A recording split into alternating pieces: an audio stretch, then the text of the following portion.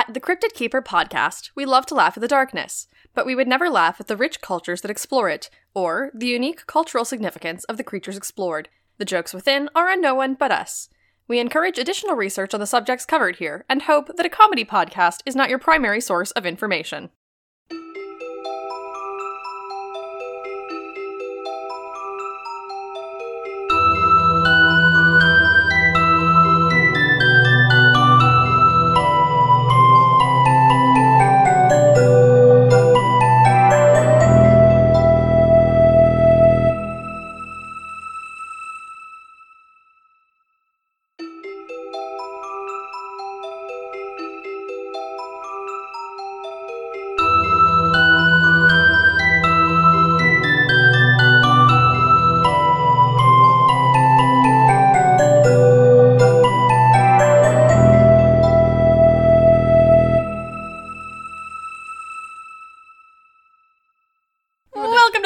Podcast, the podcast for cryptids and their keepers.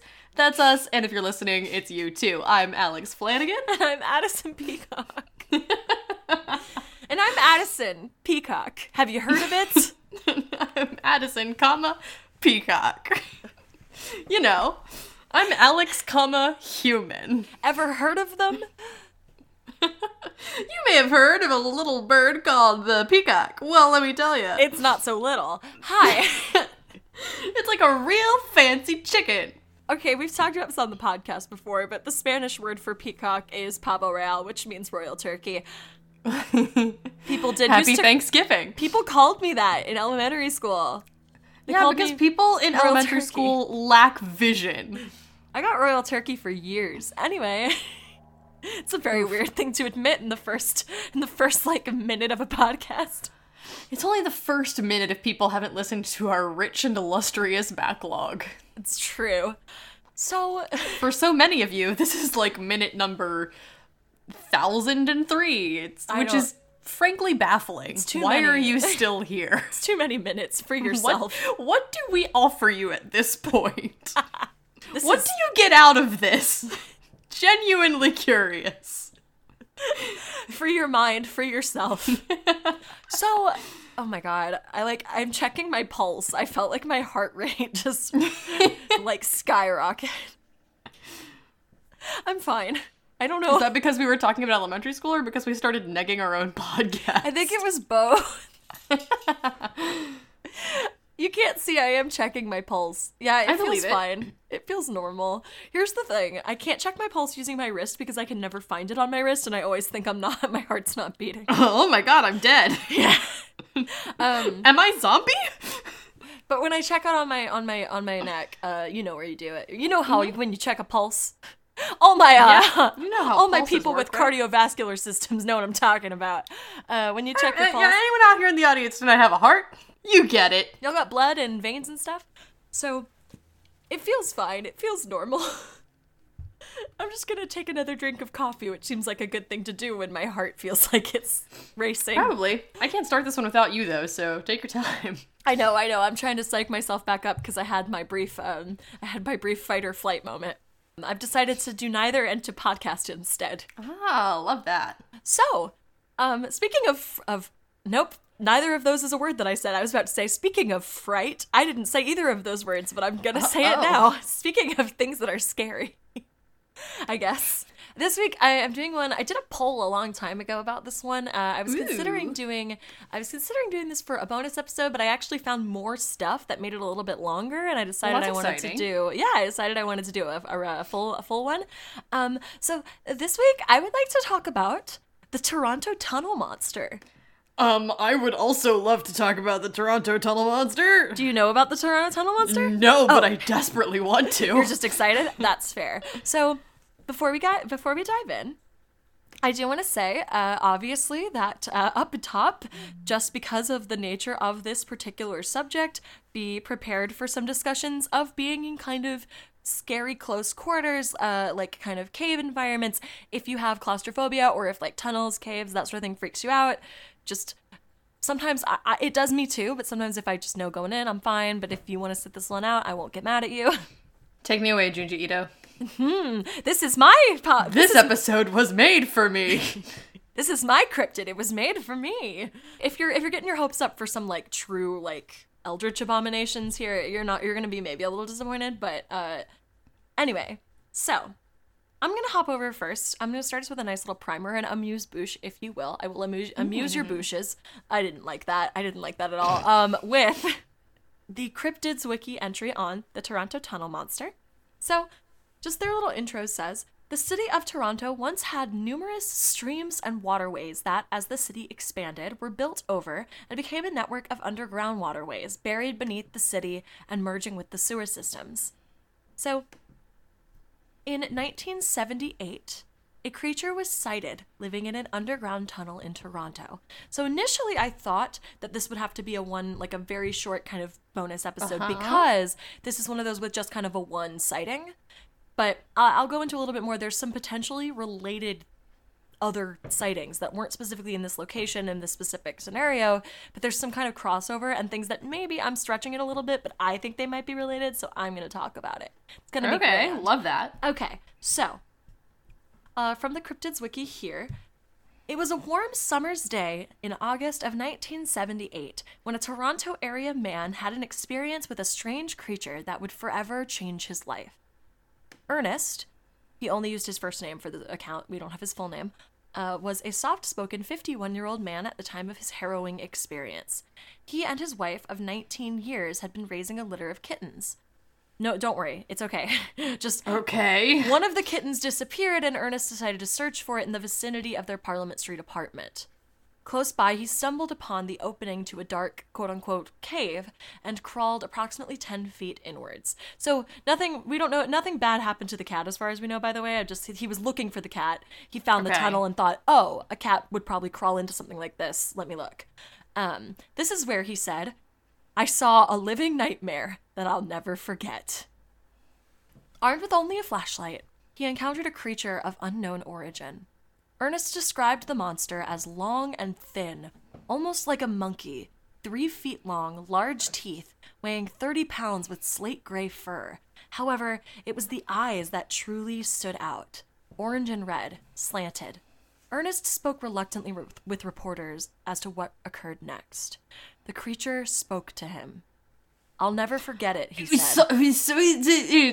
Sorry? I said what I said. The creature spoke to him. I'll never forget it, he said. It said, go away, in a hissing voice. Then it took off down a long tunnel off to the side. I got out of there as fast as I could. I was shaking with fear. So? How do you feel so far? Well, okay, so a couple of thoughts. One, I was not expecting or prepared for that at all. Okay. That was a lot. Second, not to, workshop people's recollections. Because I feel like I do this sometimes. But, this reminded me of a thing I was reading a while ago, which is that, I don't know if you know this, but in certain foreign languages, there is a designated order in which, adjectives are supposed to go in. In order to make a sentence make sense and be grammatically correct, you have to say, things denoting quality, in relation to things denoting color, in relation to things denoting size. There's an order they go in. Oh. I guess I sort of understood that on some level, but I didn't really know that. But the thing is that, English is the same way. We just don't have, rules surrounding it. But they're kind of unwritten. And if you break those rules, sentences sound so weird. Right. If you say, oh, look at that big orange cat. If you were to say, look at that orange big cat. It sounds off, right? Yeah, I don't like that. Yeah, no, it's weird. We have these unwritten rules about the ways that we structure our descriptions of things. And when you describe this thing as long and thin, like a monkey, my brain does not know what to do with that information. I need the description of it being like a monkey to happen before you tell me that it is long and thin. Which, makes my brain go in some serpentine directions, and then I was just not prepared for that to boomerang back around on me in a really upsetting way. You know how monkeys are just, little tubes? Like, I almost need you to re-describe this thing to me because I created a body horror that is way worse. It's essentially, I'll describe it on my own terms. There are some artistic renderings that I'll describe a little bit later. But like, so going off the artistic renderings, like there was sort of like a drawing that went along with when the story broke.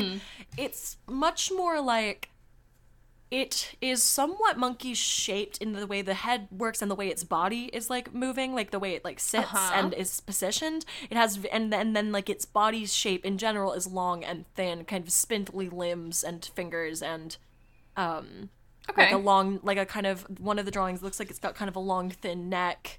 So it's like a kind of very, like, it is like just monkey like, but like thin and sort of spindly. Okay, got it. Not long and thin like a monkey. Because if you tell me something is long and thin, and we're talking about cryptids, my brain starts going in like a Mongolian death worm sort of situation, you know? Like some sort of long, thin creature. And then you tell me it's like a monkey, and my brain has to suddenly try to reconcile those two images. And then we were also just talking about Junji Ito. Anyway, it's bad, and I will have nightmares about a monster that doesn't exist. Also, you put Junji Ito into this conversation. I said nothing. Oh no, that was 100% my fault. Oh, actually, if we're gonna use a Junji Ito comic for reference, the drawing looks way more like the way the man looks at the end of The Long Dream than it does like anything from The Enigma of Amigara Fault. Anyway, only my real Ito heads will understand. Because the way that you forced me to think about it, I was definitely thinking of, like, the people halfway through Amigara Fault. No! It was really bad, Addison. That's not to say that this thing maybe doesn't stretch its little arms out and look like that. I'm sorry, I did that just to be mean. So I'm going to hop over to the 13th. I do just want to take a minute to say, dear listeners, if you are not familiar with the work of Junji Ito, you're not in for a fun time if you look this up. I hope you like body horror.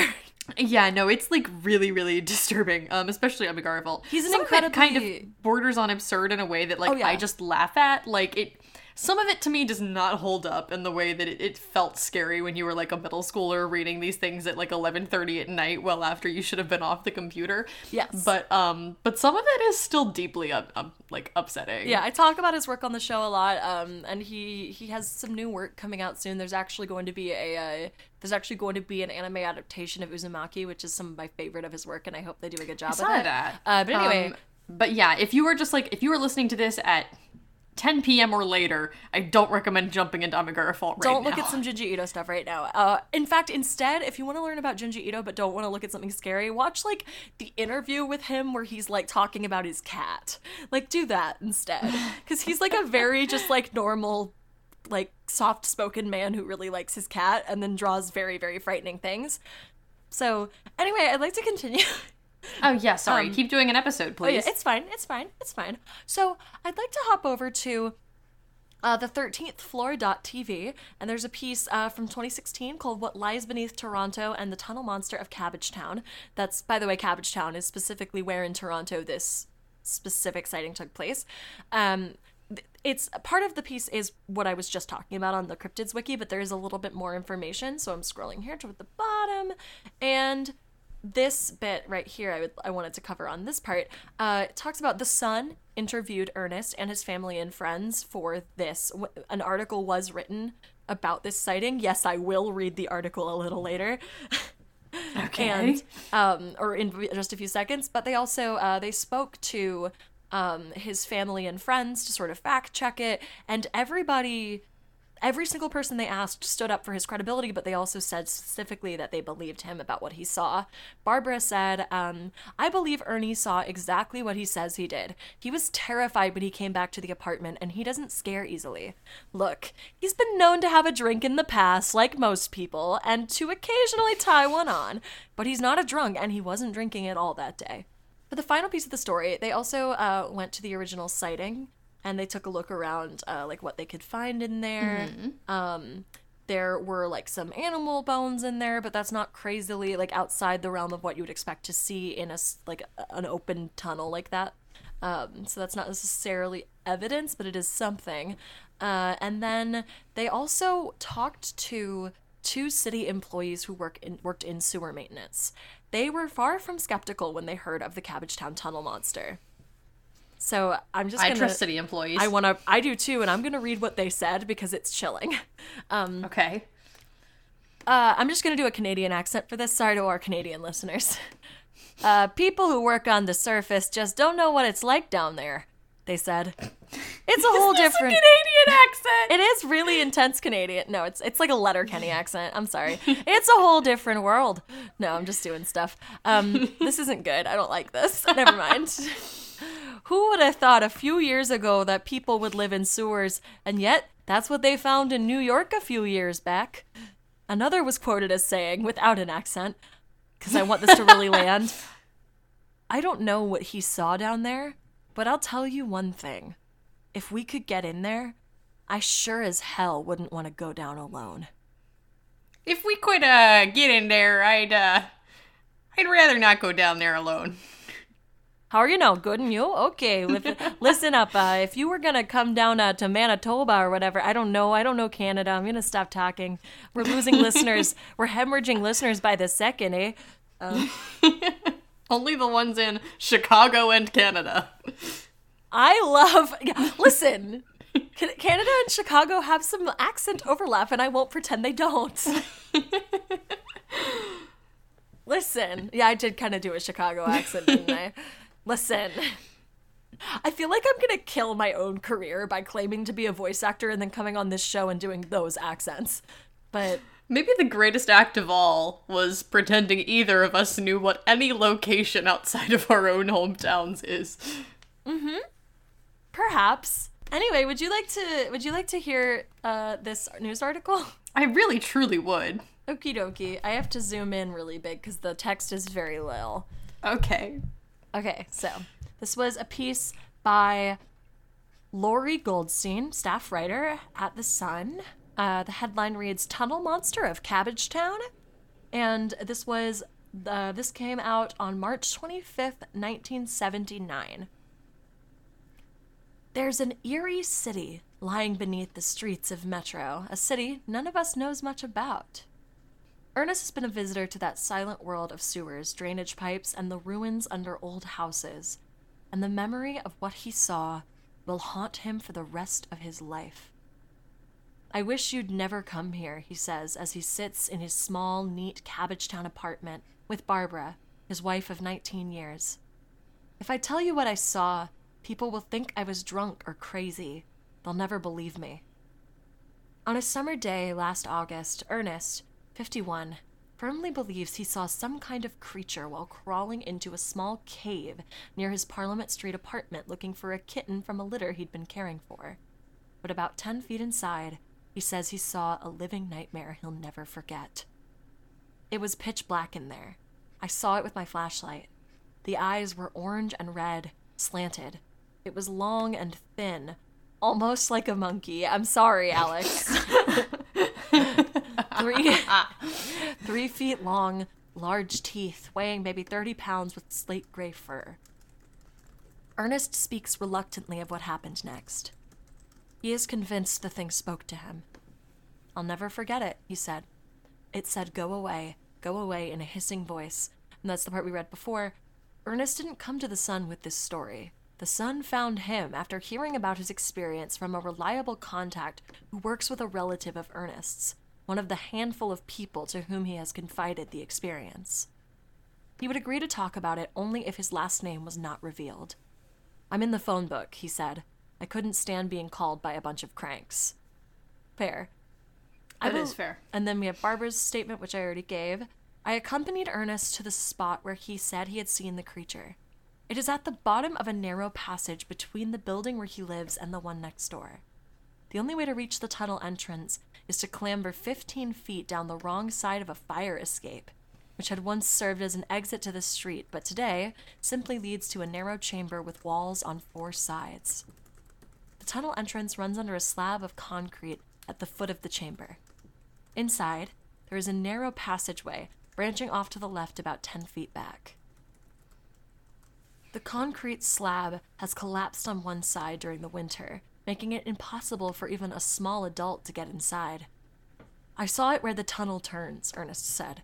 The last I saw, it was heading off into the dark. The passageway seemed to drop down very quickly and go a long way back. Ernest believes the tunnel leads to the sewer system that runs beneath Metro, and that the entrance beneath his apartment may have been only an access point used by the creature to the surface.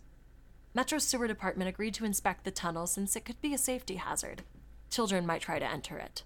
Then there's the little quote I gave before, and they end specifically on that line of, if we could get in there, I sure as hell wouldn't want to go down alone. So that's straight from the press from 1979. And they're legally not allowed to lie. So. No, Canadian newspapers aren't allowed to lie. I don't know if you knew that. I did, actually. Nobody in Canada is allowed to lie. It's actually punishable by no jail time, just like they just kind of pat you on the shoulder and tell you they're disappointed in you, but you're not allowed to lie in Canada.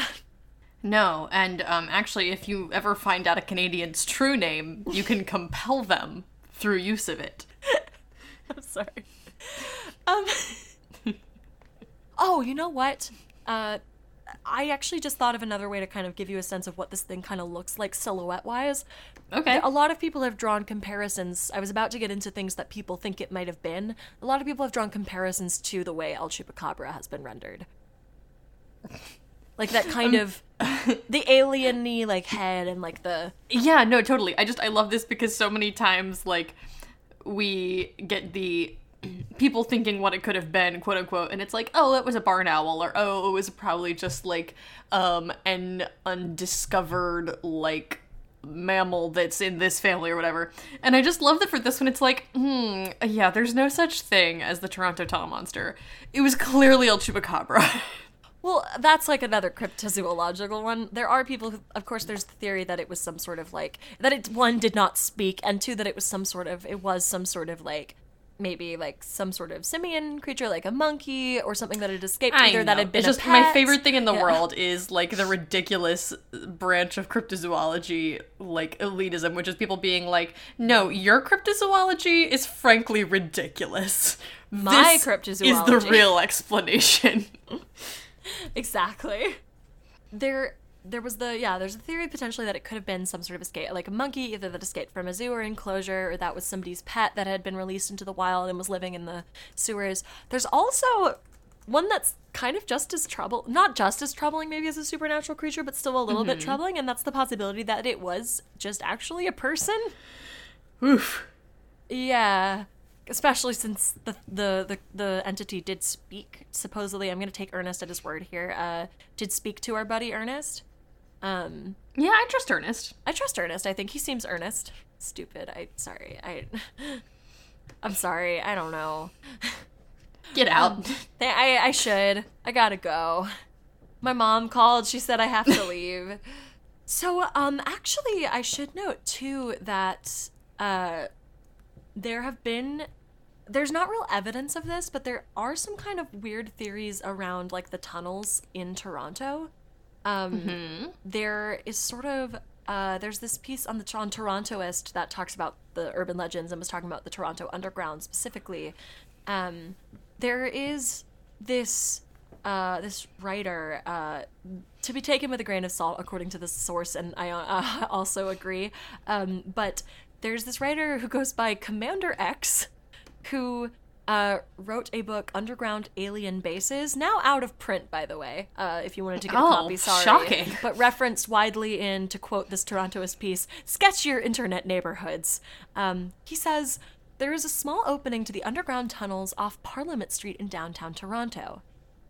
The underground city, abandoned, beneath Toronto, has its center beneath Gerrard Street and Church Street. Above this area, strange magnetic effects have been observed. Note, this corner of Gerrard, I think it's Gerrard Street, not Gerrard Street, I don't know, and Church Streets has a higher accident rate than anywhere else in Toronto. It is believed that underground equipment utilizing powerful magnetic fields, which have caused many strange magnetic effects in houses near this intersection, are responsible for the bizarre equipment failures that often are the cause of these accidents. Anyway, there's nothing to say that that's even remotely true, but I found it interesting that there's like a variety of kind of conspiracy and sort of off the beaten path discussions surrounding the tunnels under Toronto. and it came up in an article that was also talking about the Cabbagetown Monster, so I wanted to just give a little... Yeah, quick question. Mm-hmm. Do you think that... Yes? Do you think that catacombs would be less scary if we called them kittycombs? Did you say catacombs? Catacombs? Isn't it catacombs? Catacombs? Catacombs? Well, Kittycombs? I think kittycombs would be much better. Kittycombs. See? It's so cute. When you say it, I just kind of laugh. It sounds like a Pokemon name. Oh no. And you know what it is? It's a kitty cat with like a face that's a skull.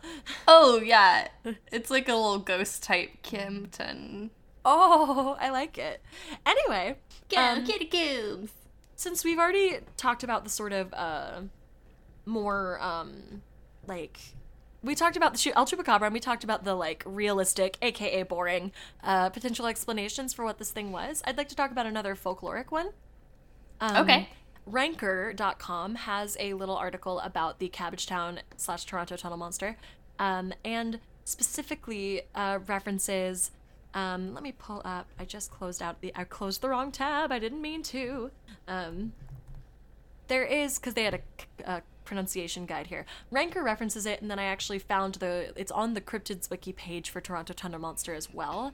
There are creatures called Memegwesi that appear in stories from Algonquian tribes and from specifically Ojibwe traditions, and they're like little, they're described a lot like Pukwudgie. They're like little furry, Nice prankster creatures. They're mischievous pranksters and thieves. They'll tip your canoe if you don't give them a proper offering. They'll like steal from your fishing nets. They're supposed to live in hollowed out rocks, be about 3 feet tall, be very hairy, and have high pitched nasal voices. Oh. Yeah. So in a lot of the stories, they can only be seen by children, and then in others, they can appear to anyone, especially people who give them gifts and offerings. But yeah, they're described as being child-sized and hairy with a large head and a strange voice that sounds like the whine of a dragonfly. And there's a little bit of variation from region to region with the specific physical descriptions of them, but they're usually described as having hairy faces and bodies, and that's pretty much like the full depth I wanted to give to that. But just saying, like, regionally, there's, if you have stories of kind of little hairy like critters that are about 3 feet tall and like skitter around in hollowed out rocks, you are gonna draw some comparisons when someone saw a 3 foot tall hairy thing in a tunnel. So that's... Yeah, those are that's according to the pronunciation guide on Cryptids Wiki. I don't know how much I can really... But is Memegwesi. And they're also specifically, they're like river-dwelling water spirits. And I mentioned that a lot of the tunnels under Toronto used to be waterways. Mm-hmm. Anyway, I just think it's neat. Mm-hmm. Mm-hmm. My point is, maybe if he had gone down there with a present for it, then it wouldn't have told him to leave. That's fair. I think you could get a lot further in life in general if you just bring people presents more often. But also, like, in some of the versions, like with a lot of these kind of trickster critters, like, if you give them an offering, either like, if you give them an offering, they just won't mess with you. But in some, if you give them an offering, they'll, like, actually do a helpful thing for you. So maybe would have helped him find that kitten if he'd brought it a present. I just love excuses to give people presents. It's like my favorite thing. That's so nice. I think you would do just fine with any of these little guys then. I hope so. Yeah. So let me just kind of organize myself here, have a couple like kind of related sightings that aren't overtly the same thing, but they're involving kind of strange things in tunnels, and I just thought, and they came up in my research and I wanted to talk about them.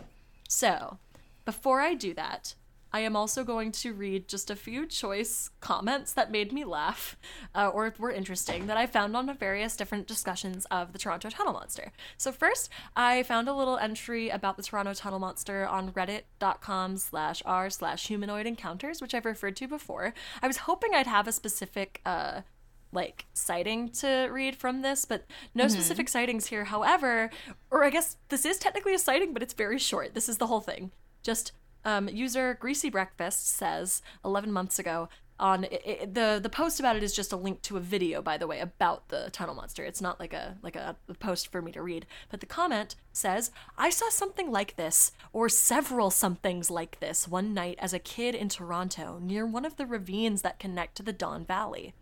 I was absolutely inconsolably terrified for days afterward. My parents had to take me to the doctor. That's the whole comment. Greasy Breakfast, you left me hanging. You can't just do that. I looked for it. I haven't seen it. Like, I looked through their post history and I couldn't find anything about it. Like, the rest of it. This person posts a lot about Toronto. Clearly they care a lot about their city. So, which I'm glad for, I love that local loyalty. It's very important. Yeah. So yeah, no, anyway, I was hoping I could find more about that particular sighting, but that's all I got. And then the other thing I found, it just made me laugh, so I just want to share it. Specifically, the Sasquatch Chronicles blog did some coverage on the Toronto Tunnel Monster. And then it looks like the post, it's a YouTube video that they made, so that's the post is the link to the video. And then I did not watch that, but I did look at the comments. And the comments I think are very interesting. One, because one of them made me laugh, and then I'll just read them for you here. Okay, so user Richie E says, "Wow, what can you about this thing? I guess I would have to change my underwear." Sorry? Wow, what can you about this thing? I guess I would have to change my underwear. Underwear, 2 words. 4 exclamation points. What can you about this thing? I'm sorry. So this one, here we go. This user Ashim, Asheim, that's my best guess, I'm not sure, says the creature didn't attack and just seemed to want to be left alone. It made me think of my childhood when I was in the 2nd grade. We children made up a story of a witch that lived in the fields behind our school. We practically got ourselves believing it was true. We scared ourselves half to death. Little did we know what's out there. That's the end of the comment. Wow, this is all a lot. Did something get them in the middle of their comment? I don't know. It seems like maybe the comment section here is cursed. Perhaps. And then... I feel like maybe it's cursed. I mean, yeah. So... This last one, Gumshoe Guy, says, Toronto has an underground city that looks and feels like a mall underground. I could be wrong, but I believe Atlanta, Georgia has one too. I'm not sure of other American cities that have explored and developed thriving cities underground, though. Toronto is about 3 times the size of Detroit, and then they're talking about how big it is, but the city underground is new and clean. And then specifically says, Denver is supposed to have a network of underground tunnels off limits to the public, and Old Seattle has a historical history of underground passages, but that's all I know of the topic. So, a historical history. That's all I got. A historical history. So, all that being said, I want to talk just a little bit about some other things in tunnels. Thank you. Yes, please. Okie dokie. So, I found this one. This is a mysteriousuniverse.org piece. This one is called Creepy Encounters with Underground Humanoid Monsters, which is a great... my interest is piqued. And it covers a couple of other sort of weird sightings of things in tunnels. These are things that I think have even less for me to go on than the Toronto Tunnel Monster itself, so I think rather than trying to save these for something else, I wanted to cover them now. So there's this thing in April of 1950. There was a police officer in the area of near the University of South Carolina. And he was on patrol, and came across a pile of what looked like the discarded remains of dead chickens that had been mauled and mutilated by an animal. As he ran his flashlight over the scene, the beam caught the sight of a hunched-over figure decked out in a silver suit in the shadows, which was described as having gray skin, being grotesque in appearance. Most oddly of all, the officer reported that it had a third eye in the center of its forehead. The creature allegedly scowled at the officer before scurrying down into the tunnel system below, leaving behind its stash of chickens. I love everything about this out of context. You like the third eye Third man? eye scowled, ran away, leaving a stash of chickens. Quality content. The third eye man. He wears a little silver third eye suit, man, I love it. and he eats chickens, and that's what that. That was the first entry. The second entry in this little piece is the Cabbagetown Monster that I mentioned before. And then this one that I think is, I thought this one was neat. This one comes from, or it was relayed. Yeah, this comes from Phantoms and Monsters, and this is in Arizona. So, by the way, there's a lot of weirdness in the Superstition Mountains of Arizona. They reference it in this piece before, or in this piece, and have referenced it in other pieces on Mysterious Universe before. One of the strangest phenomena reported from the remote areas is that of reptilian humanoids said to reach immense sizes of up to 10 feet in height, and which dwell down in the murky catacombs beneath the earth, as well as numerous other odd encounters with things in the area's many gloomy mines, shafts, caves, and tunnels. Now here's a very bizarre account related to Lon Stickler of Phantoms and Monsters by an individual who claimed to have an encounter with someone who had been down in the caves and had quite the stories to tell. So this is a story from like several layers removed here, but still, we're gonna give it a go.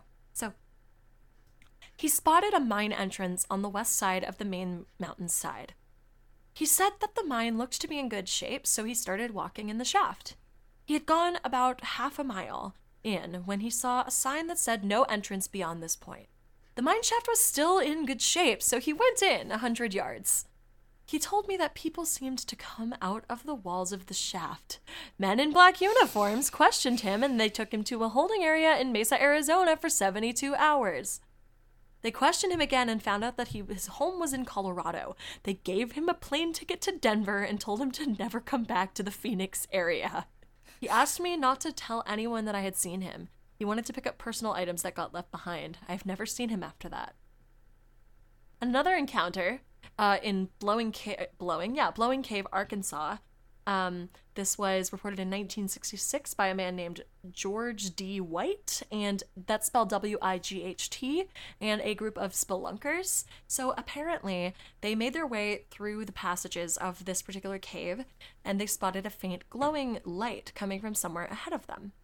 As they approached, they came to a narrow passage through the solid rock, as well as what looked like a staircase going off into the darkness. According to the report, he called to the others, and they climbed through the opening. The tunnel expanded, and they suddenly came into a large corridor, 20 by 20. I'm assuming feet, it doesn't say. The walls and the floors were smooth, and the ceiling had a curved dome shape. Soon they encountered blue-skinned, but otherwise human-like individuals. The strangers communicated with the witnesses, telling them that they had instruments that could measure people's emotions. Cool and fun. They learned that the tunnels went on for miles. They were led to underground cities populated by entities that included serpent-like creatures and large, hairy bipeds. Using an elevator-like device, they were taken to a glass-like city. Soon after this incident, White apparently returned to the cave and was never seen again. Now, back to sort of less alien and sort of really out there things and a little bit more humanoid, simian kind of ones, sort of more like our buddy in Toronto, our Canadian friend. There is a creature that's been reported in the Cascade Mountains of Skykomish, Washington. There's a tunnel called the Cascade Tunnel. It's an abandoned train tunnel. And in that tunnel, there are reports of a beast with shining yellow eyes. One account of this creature was written of in Brad Steiger's book, Real Monsters, Gruesome Critters, and Beasts from the Dark Side, in which a witness called Dave tells of an encounter in the tunnel. The witness says he went to the tunnel to investigate the reports and take some photos, and when he was about 40 feet in, he saw the glowing yellow eyes of the creature, remarking that no normal animal's eyes shone like that. The eyes apparently belonged to an indistinct, massive, shadowy figure standing out in the dim murk that was reported at standing at least 9 feet tall. Now, here, this next one has a characteristic overlap with our friend in Cabbagetown. Another beast in a similar vein is the legend of what has come to be called Orange Eyes, from the wilds of the area of Charles Mill Reservoir outside of Mansfield, Ohio.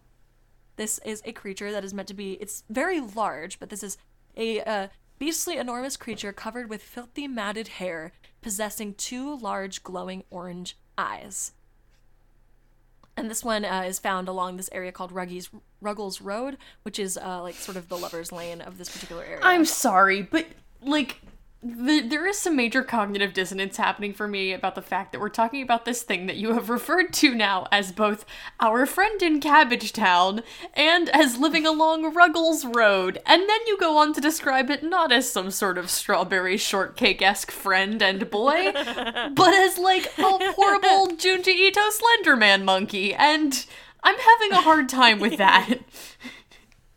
Listen, just like that the Cabbage Boy of Ruggles Road. Video. No, the Ruggles Road one's the one in Ohio. It's not Cabbagetown. The Cabbagetown one is the same as the Toronto one. Sorry for the confusion. They're the same monster. No, I understand that. I'm just telling you that when you're throwing around phrases like Ruggles Road and Cabbagetown, like, I don't know what to do with that. Okay, fair.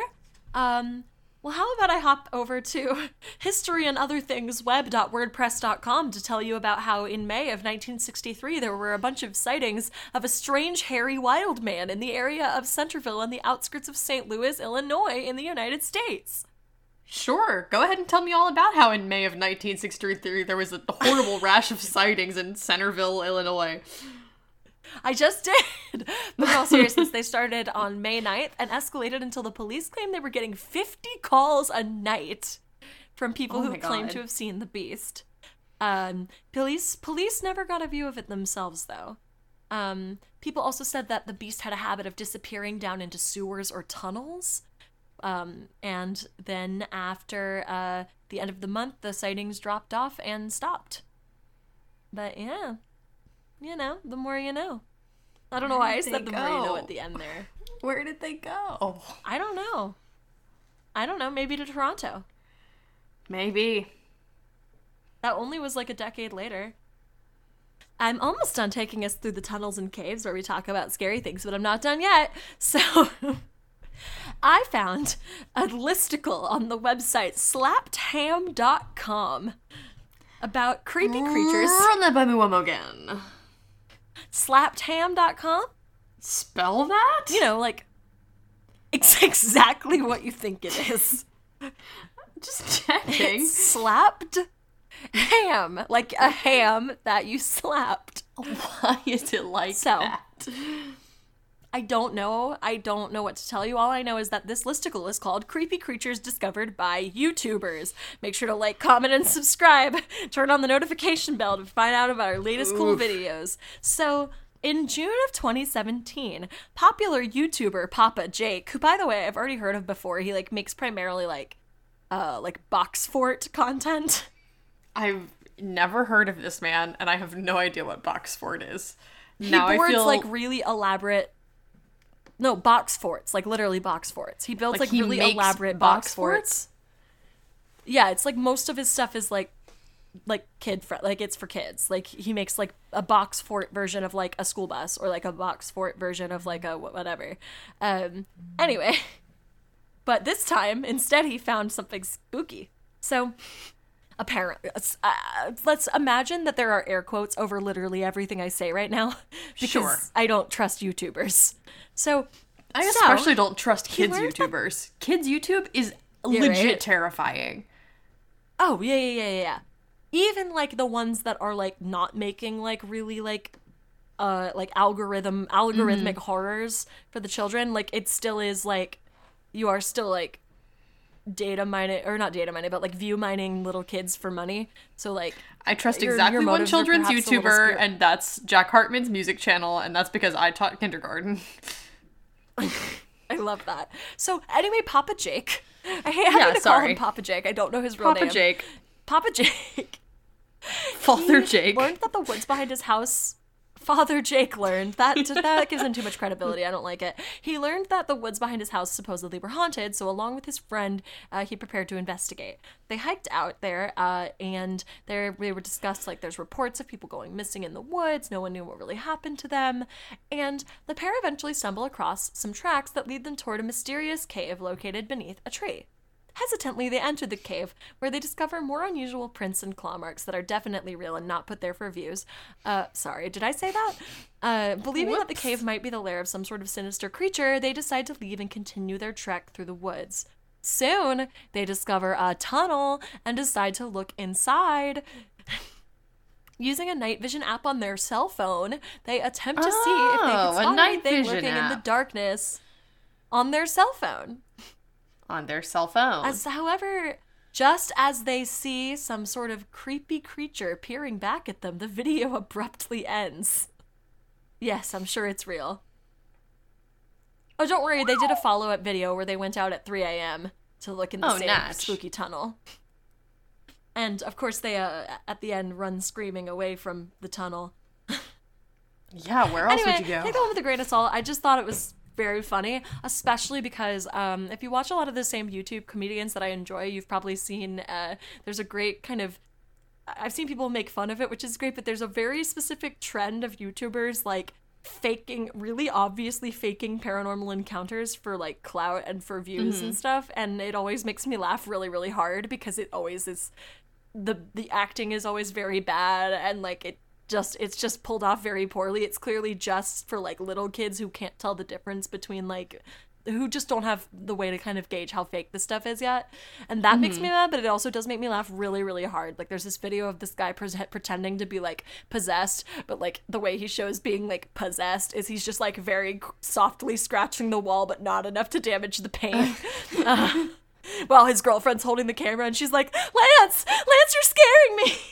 Oh my god. Anyway, I want to wrap up with an encounter, another one submitted to Phantoms and Monsters, but this one directly pulled from the Phantoms and Monsters website itself. And this one didn't actually happen in a tunnel, but the reason I want to bring it up is because the Chris Hawley, who reports, or who relays the report essentially, draws the direct comparison to the Toronto Tunnel Monster, even including the artist's rendering that was originally included in the article. So, yeah, I wanted to talk about it. So this was a story from a man named Steve, and he's one of the hosts of Nocturnal Frequency.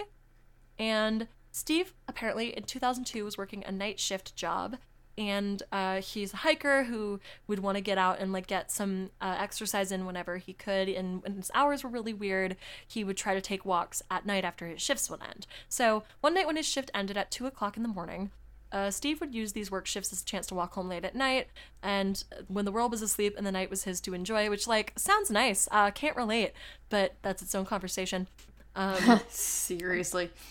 But anyway, he was listening to his music, enjoying a very clear night walking home, and the route took him across a river located near Mississauga in Ontario, Canada. One night, Steve set out for his long walk home after finishing the shift, and it took him straight to the river. The river had a 2-lane bridge over it that he walked across on his trek home. The bridge had a grassy knoll down the middle of it that separated the lanes of the bridge. Steve was starting his way across the bridge when he noticed something ahead of him in the dark. He clearly saw some kind of animal run from one side of the bridge into the middle of the grassy knoll. He stopped dead in his tracks and instinctively did not move at the sight of something in front of him that he could not identify. Steve stood motionless as he looked at the large silhouette in front of him. At this point, the only thing he could distinguish was that the thing was large. As he stood watching it, it rose from a 4-legged stance into a straight up and down, standing like a human on 2 legs. I don't love that. It did not take the stance of a bear or any other animal Steve had ever seen. But I like it even less. It looked almost human when standing fully up and still. Steve could make out the semi-human form of this thing as they stood there in the night, peering into the dark at each other. Steve did not move. The thing did not move either. They stood still for what seemed like a very long time to Steve, but was probably only a minute or so. And then they fell in love. I read YA in the early 2000s. And then they kissed. No, instead of kissing, Steve could not make out if it had fur or hair or any features. The night would only silhouette the creature by way of the natural light that the stars gave off. It was Canada, near a wooded area over a very dark river in the middle of the night. all Steve could see was the dark, strange shape of something he had never seen before. Finally, the thing dropped down to all fours without a sound and took off to continue its way across the grassy knoll to the wooded area on the other side of the bridge. And As he then watched they it continue, kissed. It ran in a form somewhat like how a dog would run. It ran into the woods back into the night. So, Steve has no idea what he had seen, but they say if you have any information, log into the show, contact Steve. And yeah, the drawing included as sort of the example of the silhouette that he was talking about was of the Toronto Tunnel Monster.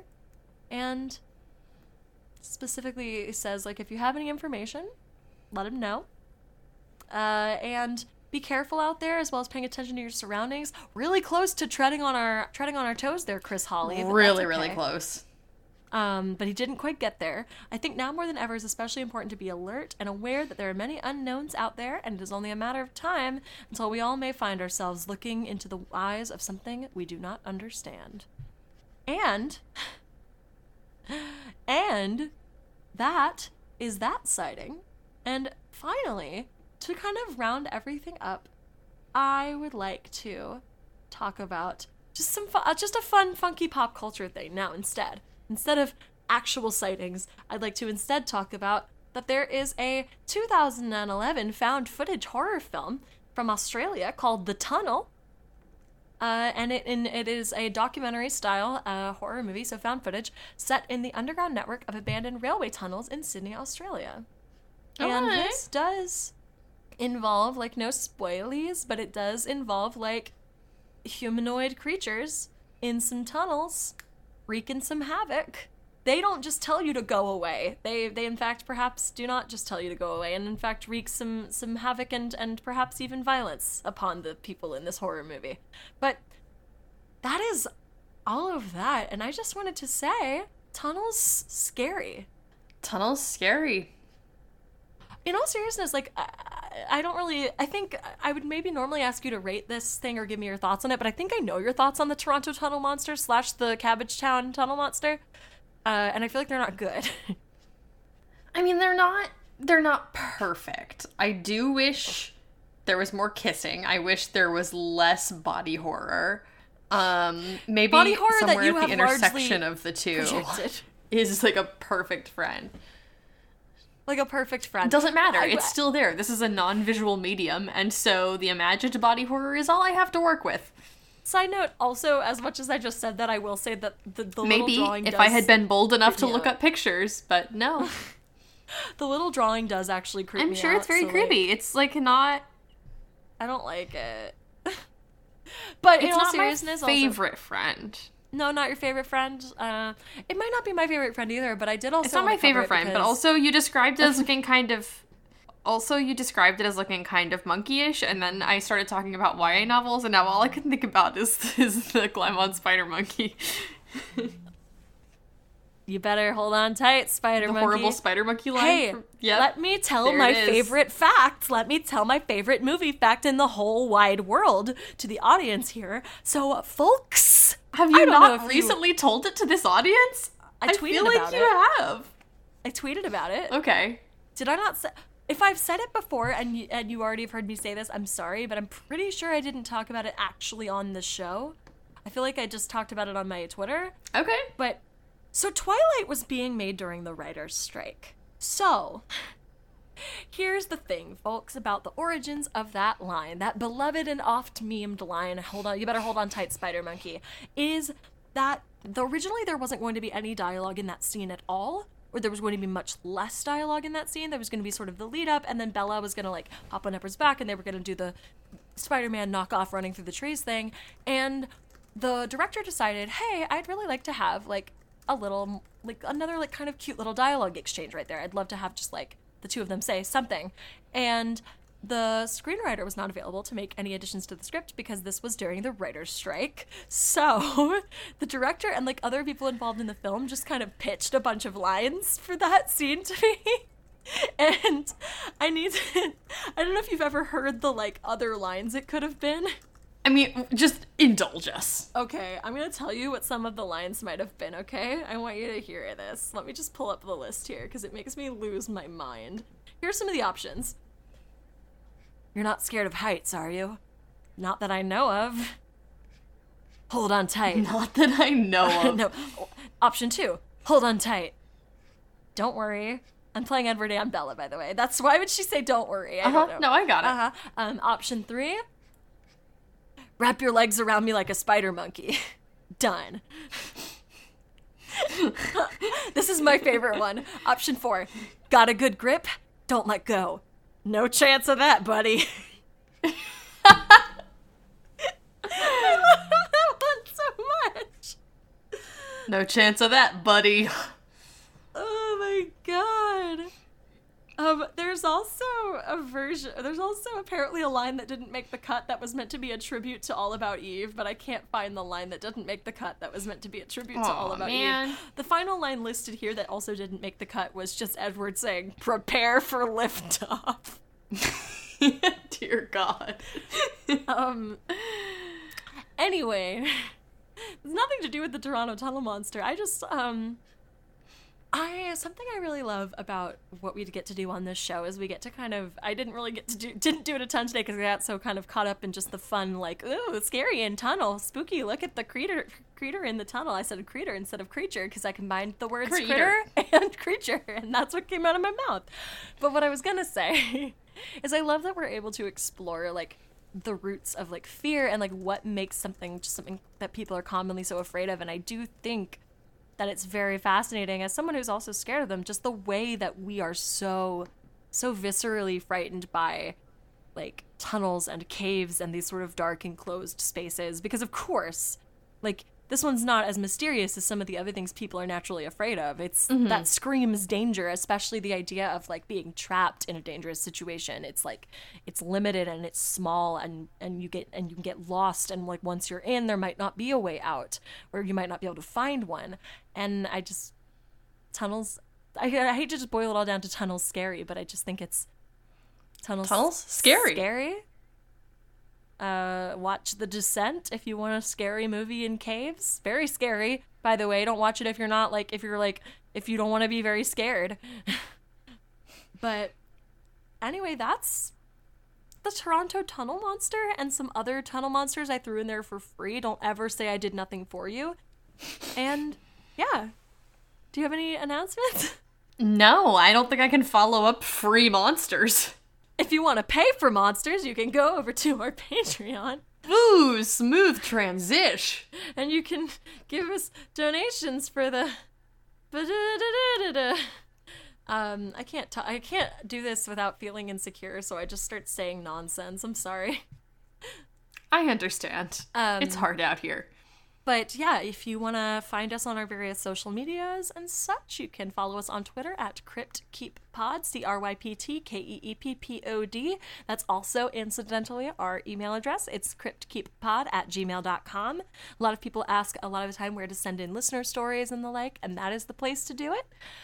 You can also find us on Facebook at The Cryptid Keeper. That's our official page. You can come hang out in the Cryptid Keeper Appreciation Group, which we try to keep a really fun and funky space for everybody to hang and share, like, cryptid stuff and pets and memes, and just kind of have a nice zone for discussion and hanging out. If you want even more discussion and hanging out time, then you could become a Patreon donor of $5 or above, and that would give you access to our Discord server. And I think that's all the things I was going to plug. Those are all good things. I support them. Thank you to our friends at Lunar Light Studios. We love to be a part of your network. Check out other Lunar Light shows such as Ending Pending, Comradical, what are some more? My brain always falls out of my brain. Netflix and Kill, yes. That's the one you were going to say? It is the one I was going to say. Love that. There's Badvertising or The Good Boys Girls. And a whole bunch of others. Check it out. So, as always, after all that, as always, we hope we can keep you around and stay safe out there.